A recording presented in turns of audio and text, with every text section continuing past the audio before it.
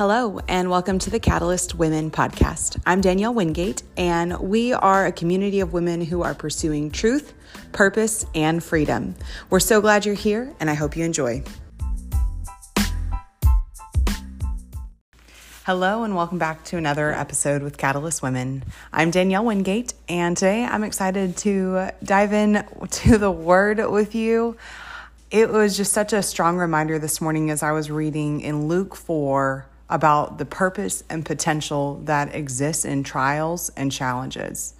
I mean, we're all human, right? So we navigate hard seasons. We all experience lonely times, anxious thoughts, and even times that we just feel like we would maybe even label certain seasons as wilderness seasons.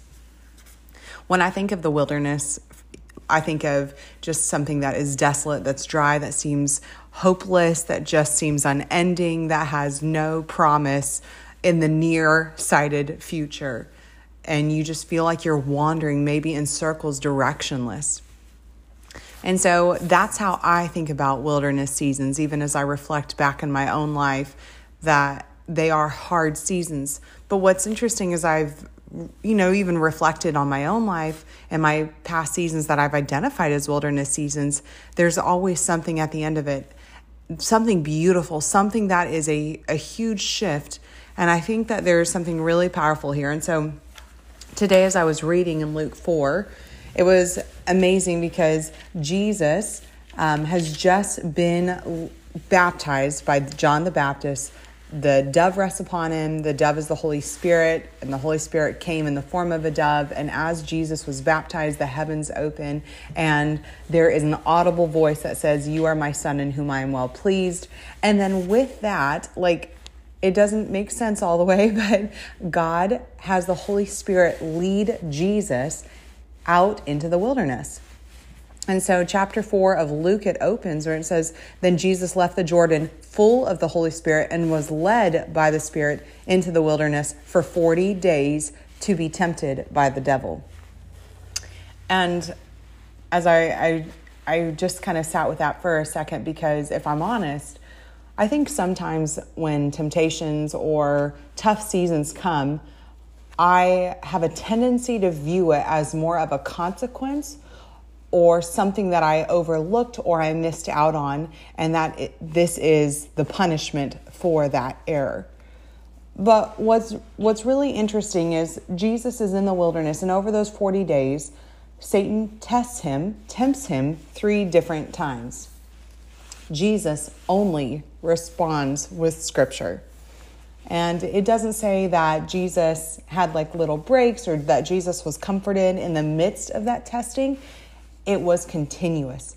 And so then what was really it jumped off the page to me. If we are in verse 13, so chapter 4, verse 13, after the devil had finished every temptation, he departed from him for some time. If you are in a wilderness season, or maybe a season that you are really struggling through or feeling like, gosh, there is so much temptation and I'm trying all this stuff, I want to just encourage you right now to keep leaning in, keep pressing in, and keep pursuing the Lord. My takeaway as I was reading this is that the absence of trial does not mean that you have just excelled through every single season. Rather, I think sometimes that God is allowing trials and continuous temptations so that way you are utilizing tools that have been given to you by the Lord. And as the enemy has finished all of his temptations, you are going to have this relief, this clarity, this supernatural breakthrough at the end of it.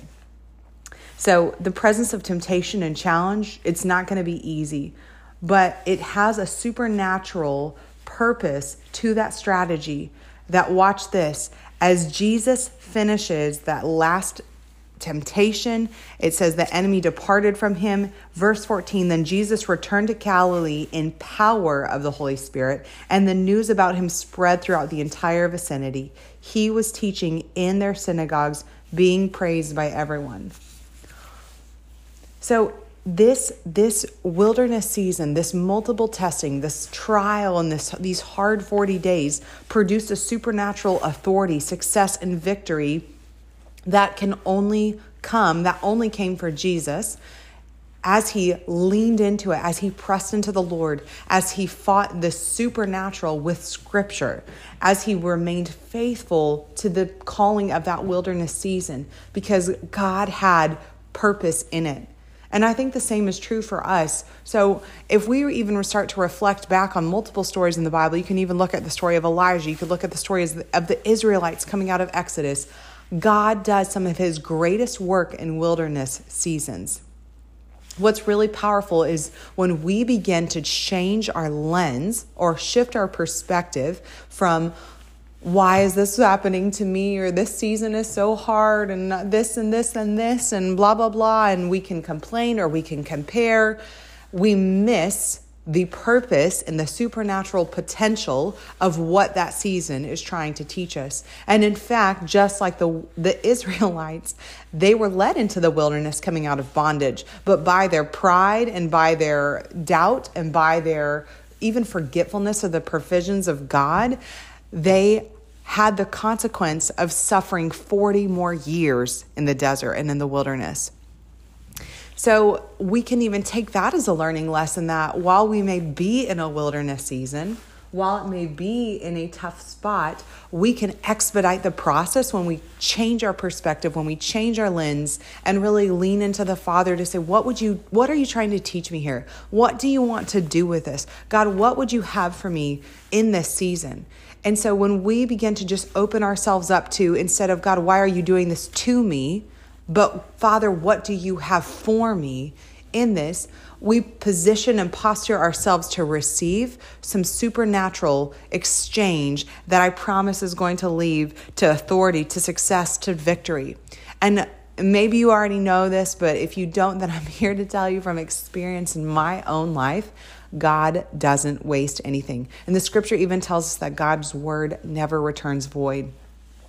So if there has been a word that's been spoken over your life, maybe even a desire of your heart that you continue to present back to the Lord, I just want to champion you to say rest in that word, rest in that promise, that this wilderness season, while it's hard, while it may seem directionless, while it may even feel hopeless, that there is purpose that is happening in the process, and that you are being tested, not maybe for even punishment, but for preparation for what God has called you to. A few weeks ago, I was listening to a message by Christy McClelland, and I thought it was beautiful. She has studied Jewish and culture, and she has been to the Promised Land so many times. And she was talking about how the Western world views the wilderness seasons as very different than how the Israelites do. And so the word devar in Hebrew means word, and the word midbar in Hebrew means wilderness.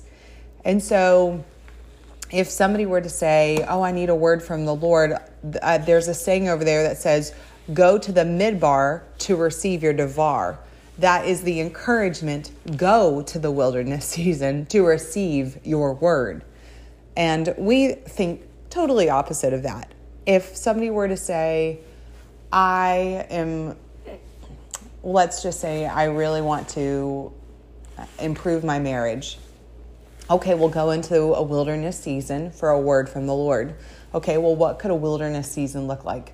A wilderness season could be setting boundaries that you feel like the Lord has given you in that season, to where you are supernaturally pursuing the Lord in different ways, maybe through additional times of prayer, maybe through fasting, maybe through a marriage seminar that you're attending. There are certain boundaries in the physical realm that you are applying to remove yourself from your normal pace and your environment of life, so that way you are encountering God for a word for supernatural provision and breakthrough.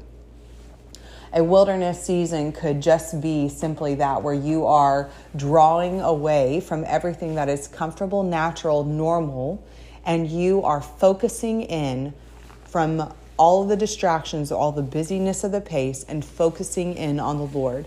And when we remove all of the excess, when we remove all of the distraction, and we allow the Holy Spirit to lead us, and we allow our bodies and minds and postures to be recipient and sensitive to the leading of the Lord, there is a supernatural encounter, a transaction that always happens. This preparation that he brings us to, this destination, that we have clarity, or we have answers, or we have a next step, or there is this breakthrough that it's just inexplainable in the natural realm. I've seen it time and time again in my own life and for others. So as you're continuing to just dive into God's Word daily, if you have not read Luke 4 in a while, I would just encourage you, go back, go read Luke 3 and Luke 4, and be encouraged and see what the Holy Spirit reveals to you about this wilderness season that Jesus was led to. Thank you for joining.